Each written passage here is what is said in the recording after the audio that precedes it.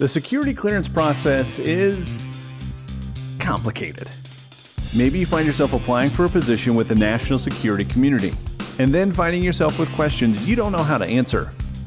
Maybe you've held an active security clearance for decades, and now find yourself wondering if you need to report that DUI, or if your bankruptcy will be flagged under the new continuous vetting program.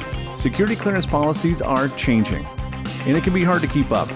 Whether you're a security clearance applicant, defense industry hiring manager, or government agency, it's okay to have questions. We have the answers. Welcome to Security Clearance in Security on Federal News Radio. Brought to you by your hosts, Lindy Kaiser of ClearanceJobs.com and Sean Bigley with security clearance law firm Bigley Ranish. Hi, this is Lindy Kaiser with ClearanceJobs.com. Welcome to this episode of Security Clearance in Security on Federal News Radio. Today we are talking about our 2022 Security Clearance Compensation Report. This is an annual report that we do over at ClearanceJobs.com. Provides excellent insight and data into the state of the security clearance workforce, especially when it comes to what people are getting paid, which is a pretty important topic. What are people making in the national security space? Kind of can show some trends around that. And today I'm chatting with Jill Hamilton. She's the editor over at ClearanceJobs.com. So it's a clearance jobs party in this part of the episode today. I'm sorry. She's going to talk about, she puts together the report every year, analyzes the data, she develops the survey and the questions. So she is intimately familiar with what this survey is and with the data set here. So I know data is very hot right now, Jill. So let's go ahead and nerd out about the data. Who fills out the clearance jobs compensation survey and kind of what is the purpose of the survey for clearance jobs? Yeah, I love doing this every year. We had this past year over 52,000 respondents, which is a 14% increase from the prior year. And then after we exclude out participants who don't have a security clearance or who are active duty or students or unemployed, we had over 24,000 responses that we looked at. And then from those respondents, many come from federal agencies, as well as all the different clearance levels, and federal employees, contractors alike weigh in on the survey. We really look at this industry each year because we want to provide a resource to both recruiters and candidates on compensation in the security clearance industry. And it really does give a good pulse point of where we're at each year. So sometimes we can feel the different movements. You know, you watch the news, you hear from candidates, you hear from recruiters on things that they're feeling. But when you can put real numbers behind those feelings, you really add a lot of validity to the claims that you're hearing. And so I think, especially in the defense industry, the pandemic took some time to shake things up a little. 2020 was all about supporting the people, keeping things going, making sure family needs are met. You know, if people had to work from home and all the kids came home from school. But then fast forward 2021, government funding stopped, and everybody's expected to go back to normal, even though the rest of the world is still not normal. So, you know, obviously remote work is challenging to find for many clearance holders. So now we have this major battle for cleared talent, like the real estate market a little bit, where it's really a candidate market. You feel a lot of those pulses happening in the numbers that come out of the survey this year. Yeah, no, I mean, it's data plus feelings. It's like IQ plus EQ. You know, you need both. Like you need to know the data, but then we're just looking at the demographics and the shifts. So I wanted to talk about the demographic shifts because that was a big part of this 2022 compensation report. What are we seeing in terms of the generational shift in respondents? It's an interesting look at that because last year's survey, millennials and Gen Xers were equal in their numbers. This year, what you see is Gen Xers, just like everything else, I'm like, held pretty steady. But then there's a bump up, a 6% increase in millennials and a 6% decrease in boomers. And even those coveted Gen Z, the new generation coming into the defense industry, there was a 1% bump from them as well. So it's good to see those shifts happening. It does change some of the compensation numbers as older talent rolls off into either other options or it's their second act in life or they're retiring. And then you see the millennial field growing even more in the cleared industry. So I think that's going to be a continued trend and they're going to be pushing for more money, especially in the next coming years as they jump into these bigger shoes to fill. You'll see that reconciling a little bit later. It was also good to see women had a 1% increase in numbers. So it'll be interesting to watch if that demographic continues to shift in that direction going forward. I think remote work and flexible schedules will impact both men and women equally and in different ways going forward. But it does mean that Retention's really the name of the game this next year. Candidates in that 5 to 10 years of experience have a lot of bargaining power right now because a lot is falling on their shoulders because they're having to step up to meet some of the gaps in the workforce. So it'll be interesting to see how that shakes out in the years ahead. No, absolutely. I mean, we're seeing that pushback a lot. Like everybody wants the middle, management worker, but where are they able to go to find their biggest compensation boost? I think we're seeing a lot of employers talk about that. Retention is key. Are we going to see retention bonuses, or how will that flesh out in terms of paying your existing workers? Because that is the disparity. Like you're hiring new workers and you're having to pay a lot more to get them onboarded, kind of creates the disgruntled middle management folks and creates a lot of churn and flex in that demographic, which I think is anecdotally we're hearing is a big pain point. Which industries are generating the highest compensation? Not all cleared careers are created equally. We find there's certain industries that consistently pay more than others. What are those kind of key 6-figure salary price points within the cleared industry? Right. That's why it's always the $1 million question when people want to say, do you make more with a top secret clearance over a secret clearance? Well, it depends. What kind of job do you have? So that is one of the interesting things that shakes out from this. Both software and systems engineering were the highest paid occupations this year. So IT fields definitely step up. They are consistently 6-figure salary occupations, even if not all IT or engineering fields are, at the peak end of that. They are consistently in the 6-figure salary range. But usually business sales or management fields keep pace with the tech fields. This year, systems and software took a big leap ahead. The overall average for both occupations are just under 130,000. And then business sales was about like 10,000 less. I think it's really helpful to look at the occupations by experience level, especially though, because that's really where you see what the true averages are, So of course, education, certifications, those are also going to move your compensation dial as well. But those two fields, IT software and systems engineering, were the highest this past year. Yeah, I'm going to be really curious. That's what I love about this report is that we've done it annually for a number of years now. And again, you taking over the survey has been fantastic because you have such a great mind for the data. So we know that matters.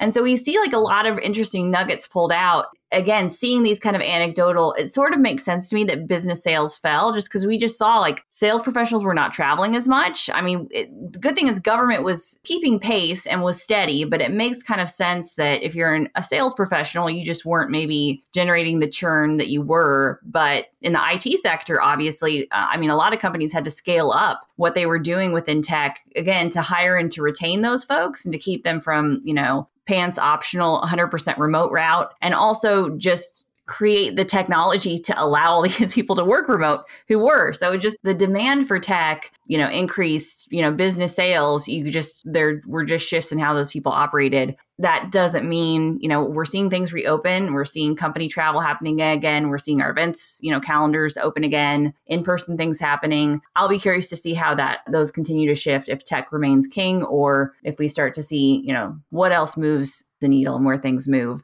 And I think even with funding from the government coming in and supporting corporations so they could keep their doors open, you get contract mods to extend the period of performances so you can keep your staff on. You didn't feel a lot of layoffs in 2020 like other industries felt. But what that does is really kick the can down the road, even for sales, to try to hit the streets again to get in more revenue for the company. And that stability was great in 2020. You felt it a little bit differently in 2021 when the doors opened back up, though. That's kind of how it worked a little bit more in the defense industry compared to other industries. So you talked at the beginning a little bit about how recruiters or hiring managers can use the survey. So if you're a recruiter or hiring manager, maybe someone on the attracting talent side of this piece, how is the compensation report useful? Yeah, I think the survey data really gives recruiters and hiring managers a pulse point on the industry, just from a lot of different angles. We look at location, we look at years of experience, occupation, along with a lot of other questions. And it's really a unique industry here. It's helpful, I think, to have somebody who's in tech, to have tech industry standards that you're comparing with them with. But a software engineer who's reporting their compensation from Facebook doesn't have to fit into a contract billet for 5 years experience on a DoD contract at a designated labor rate, or even within, an overall contract value that was, what somebody had an initial proposal. So there's just a lot of other constraints that defense recruiters work under. So I think understanding industry norms and changes really helps drive what the salary negotiations can be, with a large dose of reality here. So not only does the occupation and experience factor in, we look at all the different states and which states are paying more. And of course, not every location pays the same. So the higher the cost of living, the higher the salary. Even with like the DC candidates, we looked at who reported that they worked inside the Beltway. And for those of you who do not know what the Beltway is, it's 495 that makes the huge loop around the DMV, the DC, Maryland, Virginia area. And if you work inside that Beltway, there was about a $20,000 difference to those who are in that same area, but outside the Beltway. So even that information really matters when you're coming up with a good salary number for your candidate that you're trying to get in the door. And like speaking of DC, we also asked candidates what they liked about DC, because sometimes that could be a hard area to recruit for. Even though we have a lot of candidates there, that area actually dropped by like a few percentage points this past year. We asked what would make them happy. Candidates happy if they can't have remote work, because that's another big conversation point this past year. We saw for both of those that opportunities and compensation, those were key pieces of the satisfaction puzzle. We sometimes want to get really crazy with offering these we want to look cool to employees and candidates of like, this great office environment, outings as a team, and those things can help. Those are great, but really the overwhelming response from these candidates was that they want meaningful work, they want opportunities, and they want compensation. And depending upon the candidate, compensation might even come higher. Inflation is rising. So, it's one of those things where you kind of have to make sure there's enough. So if you can't give them really cool things to do, or make them feel like they're making a difference, at least pay them more. That's the response that we're hearing from the candidates. Those are the major important things for them. Yeah, you can't pay the young people in pizza anymore. I hear that no longer works. It worked for me when I graduated. It was a different era, though. It was different back then. I love that. This is on, Federal News Network, Federal News Radio. They're going to get that piece of it, the Beltway. I might make a t-shirt that says that, the $20K Beltway bonus. I mean, that's like pretty significant. It makes you think about where you live. And it makes sense with the cost of living and the housing market. And those things are frequently tied. And we see the housing market right now is just very hot. And so the demand for talent also very hot. And the commute too. So like that's a key piece of your remote work puzzle too. Like when people are asking for remote because they don't want to make that commute. Well, the reason why you have that commute is because it does get you more money. If you are going to work in the city, yes, it does cost money to park your car or to ride the metro or all those other things. Like those are factored into the salary as part of the cost of living. So I think that's a helpful tool for recruiters to realize in the bargaining piece, like there are things that go into that number. Yeah, no, for sure. I think that's a critical piece of it. So it is, you mentioned this before, what it takes to attract candidates. It is annual promotion kind of season. We see salary increases. We see, the White House getting ready their budget proposals for federal pay increases. If you have this, how is it useful for maybe candidates to take this data set and, use it when they're having that annual review conversation with their employer? I think sometimes it feels overwhelming to talk about raises or talk about money with your employer. And I get that. But in the reality is it's cheaper for employers to retain a good employee than to try to fill their shoes. So really look at that location, what your occupation is and what your experience numbers are in the salary data. See where your salary lines up and negotiate accordingly. I think it's especially important to do this if you're in one of the 6-figure salary occupations. Like I said before, this list generally has the same players each year. So I think checking out experience levels to see where you fall on that spectrum can really help to see where you need to move the dial. And that can also open up conversations. So it doesn't have to be, give me this compensation or I will leave.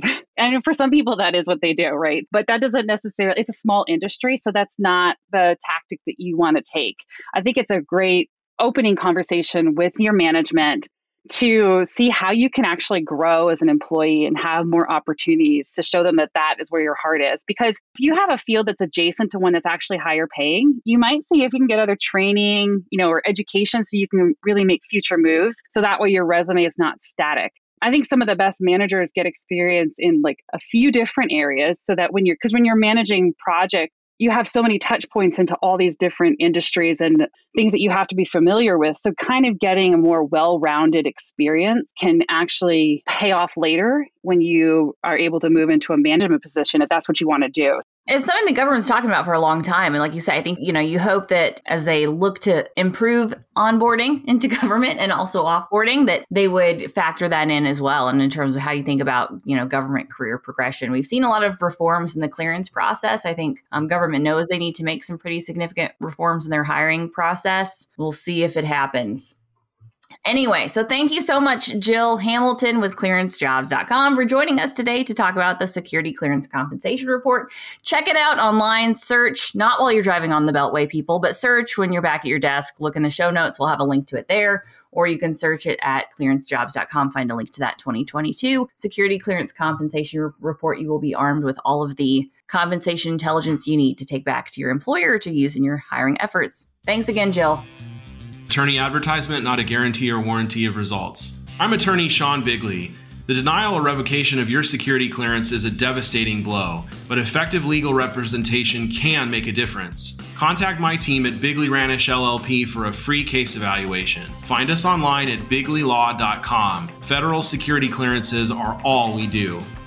Welcome back to Security Clearance in Security. I am attorney Sean Bigley, and I'm here with my co-host Lindy Kaiser of clearancejobs.com. We're talking this segment about anxiety and security clearances. And Lindy, this is a real hot topic these days with COVID and folks who I think have had a rough couple of years. No, absolutely. I think, the mental health piece of it, we've seen a lot of organizations and agencies. I think ODNI has even at the beginning of the pandemic tried to provide reassurances around that. Like if you're having anxiety, if you're having issues, get help. I've seen a lot of companies, including in the defense industry, try to be proactive about helping their workforces through it. But it's been called kind of a nationwide pandemic. Even, before the pandemic, the issue of anxiety, people, there's more people who are taking antidepressants. There's a lot more diagnosed anxiety disorders and issues. And it has some kind of direct correlations into the security clearance process, both for current clearance holders and potentially for applicants as well. So have you seen it come up in your practice? Have you had,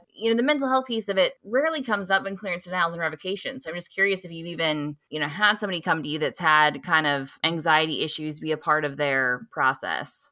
Oh, absolutely. We deal with this actually all the time. And you're right that, mental health reasons are a very small percentage of the security clearance denials and revocations in the aggregate across the government. It's usually like 2% or less of all the security clearances that are denied and revoked each year across the government. So, that's sort of the first thing that I would tell anybody who's worried about their mental health history and their ability to get or retain a security clearance. You're not alone. This is a very common issue. And the reality is that 98% of the time, it's a non-issue. That being said, there are exceptions. One of the most frequent ways that we encounter anxiety as an issue is actually not for somebody who's being denied or revoked a security clearance. It's people who are in the application process and that anxiety is getting the better of them. Will I be denied? Will I be revoked? I have to have this clearance, otherwise I can't work. I can't put food on the table.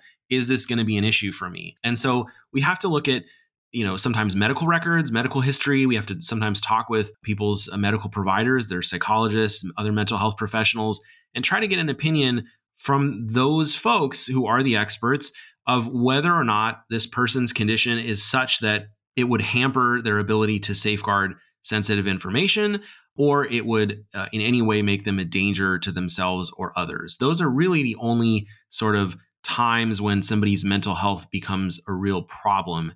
In 2016, the SF-86 changed, and we are just now still seeing folks who are coming to us and saying, the last time I filled out an SF-86 for my secret was 10 years ago. That was before the 2016 change. So they have no clue that this is a completely different ballgame now. And if you look at the current version of the SF-86, the 2016 version, which is still current, it's actually completely different on the mental health section. It removed those questions about, have you ever in the last 7 years seen a mental health practitioner, with a couple of exceptions, and it replaced it with a new set of questions. There's more of them, but they're very narrowly tailored, and they include a list of specific mental health diagnoses that are reportable. They're sort of the more extreme end with bipolar, antisocial personality disorder, things like that. You will notice, though, if you look at it, that depression, anxiety are not on the list. If you're filling out an SF-86 again and you're worried that, gosh, last time I filled this out 10 years ago, whatever, I had to list all this stuff. I really don't want to do that again. I'm worried that, it's going to become an issue. Don't fear. It's not on there anymore. Yeah, well, there's the two sides that I think, folks who might be, nervous because they have an anxiety disorder. But then also I do think, the prevalence of anxiety does play out in what we see through the security clearance application process. I think especially anybody who's ever gone up for a polygraph, your anxiety issues may make applying for a higher level clearance a bad idea for you. So again, especially anxiety issues, probably not going to come up at a secret level clearance. You're not going to have to list them. But I do think, so there's the two sides of it. Like if you have an anxiety issue, think maybe before, if you have the constitution to go through that polygraph process, especially if it's a full scope polygraph, because I have seen that kind of manifest. You're like, oh, this person definitely is dealing with some anxiety, and that has played into their ability to be able to pass this exam. Nothing to do with their truthfulness, but their just personality is maybe not exactly enable them to pass the exam. I completely agree. And that is a really good point that we should mention. When we're talking about filling out the SF-86, 90% or more of security clearance holders, that's their greatest exposure to the process, right? They don't, maybe they'll meet with an investigator, but the meeting with the investigator is going to largely track the SF-86 unless there's something that the investigator has uncovered, during the investigation that you didn't report, or somebody they interviewed has volunteered something that's potentially problematic. The issue, though, with polygraphs, as you point out, is the small percentage of clearance holders who have to take one. That's a different ball of wax. And, with anxiety or a similar diagnosis, sometimes people sort of let that get the better of them and they start treating the polygraph as a confessional. And we've talked a little bit about this, I think, previously. I know I've written about it before on Clearance Jobs, but once you start going down that rabbit hole, things tend to go sideways really fast. If you are contemplating applying for a position that requires a polygraph and you do have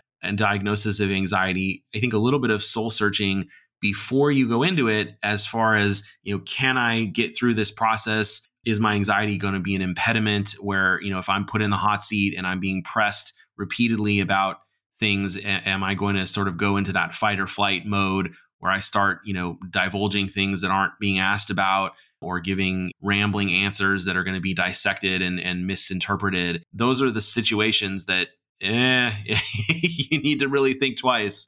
Well, no, and I think it's proactive mental health is key here too. And that's why I've said for a lot of those folks, if you're using your polygraph as a confessional, maybe that's a sign that you need to just get a counselor, because sometimes we see people kind of use their job application process and they start oversharing things. And you're looking for somebody to talk to. This is not the format or the place to do it. I don't know. For me, that's just that just seems like a baseline, whether it's your mom or your spouse or a paid professional counselor of some type. If you're going to have a polygraph, talk it out with somebody ahead of time. Not prep. I'm not advising people to prep. I'm gonna always have to clarify, but I am just saying, if you're anxious about it, I think bottling it up inside and then having your first encounter with the polygraph examiner probably is not going to go well for you. Yeah, I agree. And, we sort of joke sometimes that our job is half attorney, half psychologist, because oftentimes, we will talk to people who, they sort of treat their legal consultation as the same opportunity to sort of unload and share a lot of things that really aren't pertinent. And, I don't begrudge anybody that. We're here to listen. And if you think there are things that are potentially issues that you need to run by an attorney, go for it. That's what we're here for. But at the same time, folks do need to be cognizant that talking to an attorney, for example, is within the context of legal privilege. Talking to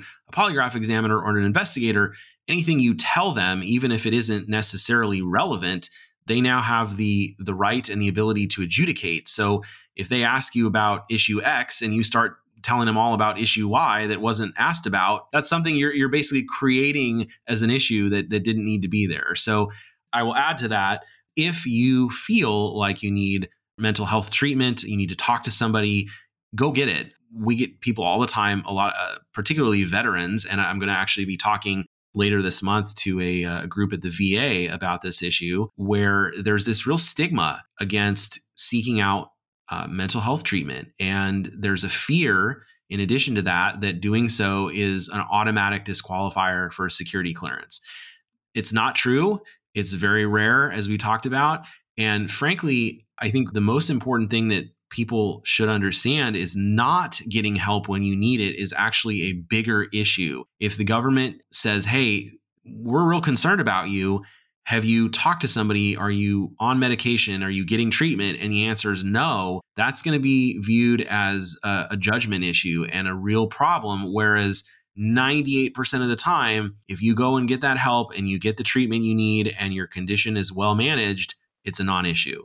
That is the point. And that is like when we look at the denials and revocations based on mental health issues, they are generally untreated mental health issues. So somebody has a severe delusional disorder, something, and they are not seeking treatment for it. I mean, that is the issue that results in clearance denials and revocations. If somebody has an issue and they're not seeking help, if you're proactively seeking help, that will actually help to mitigate denials or revocations based on those issues. So seeing a counselor, getting help, a lot of across the defense industry, DoD, there are more resources out there, free resources that people can take advantage of. So getting mental health help, seeing a counselor is good advice for anyone. You know, even if you have a security clearance, that should certainly not preclude you. It should actually encourage you to do so. Yeah, absolutely. And the last thing I'll point out on this is, I think a lot of people are fearful that it's going to be cost prohibitive. Even if they have insurance, they think, oh my gosh, if I have to go and see a psychologist or psychiatrist regularly, I'm going to be, adding up these medical bills and it's just going to be awful.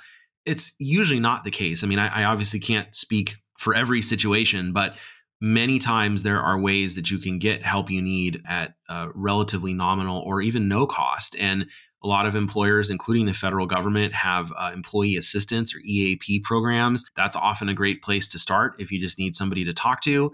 Similarly, the VA for veterans has a pretty robust mental health program, especially for cases with PTSD and similar issues. So there are resources out there, and don't bottle it up. You're not alone, and there are options. Thank you for listening to this episode of Security Clearance in Security.